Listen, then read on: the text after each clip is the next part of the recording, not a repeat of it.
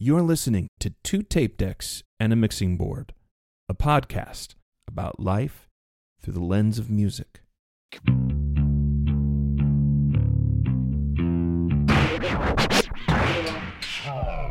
B-Sides.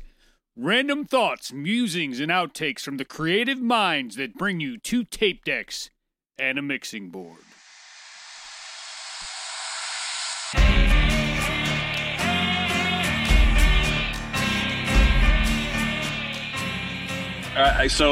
J-Mag, I got a question for you that I'm curious about. You ready for this one? I am ready for whatever you're going to throw at me, brah. It's not weird or anything, but it might make you think, and it'll bring up some memories and some stories. So tell me a movie that you saw as a little kid that maybe, you weren't supposed to see it. And you saw it over at a friend's house, or you saw it with your family, wherever you saw it, but it scared you. And how did it scare you, and how did that play out? Okay, I know exactly the movie, and this is kind of a funny story because I saw the movie later on, and it still freaked me the hell out. As an adult. Now I'm curious. I was over at my grandma Woody's house. She was a sweetheart of a woman, my dad's mom, real feisty. And we were over there, and I guess my parents were on a date or something, and we were over, I guess I was over there with my sisters, but my sisters, I remember being too young. They were like asleep or something. And this movie came on TV that was like these little pods and weird shit happening. It was Invasion of the Body Snatchers. I believe the Jeff Goldblum one. You know what I'm talking about? Okay. I didn't realize there was a Jeff Goldblum one. There's the original one that was made in like the late 50s or early 60s, something like that. It was black and white. But then there was a Jeff Goldblum one who it also had... Is that the one with Donald Sutherland in it? I think so, yes. Yes. Where he's like, pointing his finger at the end? Yes. I just remember these weird pods and things opening up. And my grandma goes, I think we should turn this off. And I was like, no, my parents won't mind if I watch this.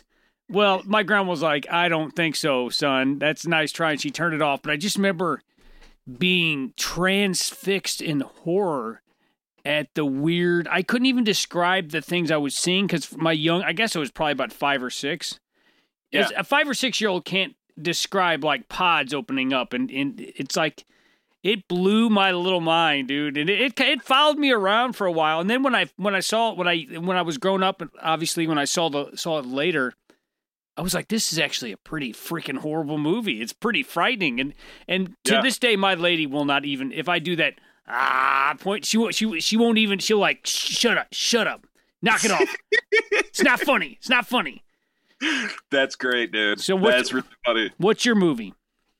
Well, the first one that I think of, it's not as good of a story as that, but this is the first one I think of because it kind of shows my active imagination as a kid. Right. There was a special event on TV as it happened then before you could go rent videos from the store. That's about the time where video stores existed, but we didn't have a VCR yet. So this is like mid-'80s, I guess. Yeah.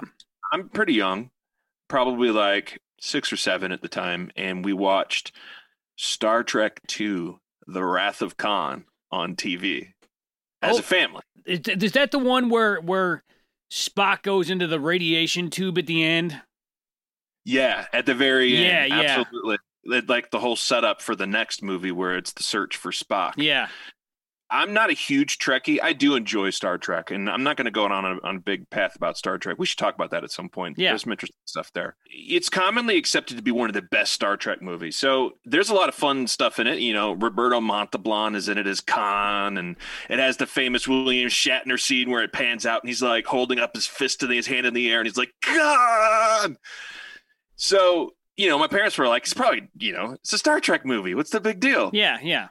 There's this whole plot device in the story where this little like worm-like insect climbs into someone's ear. Yes.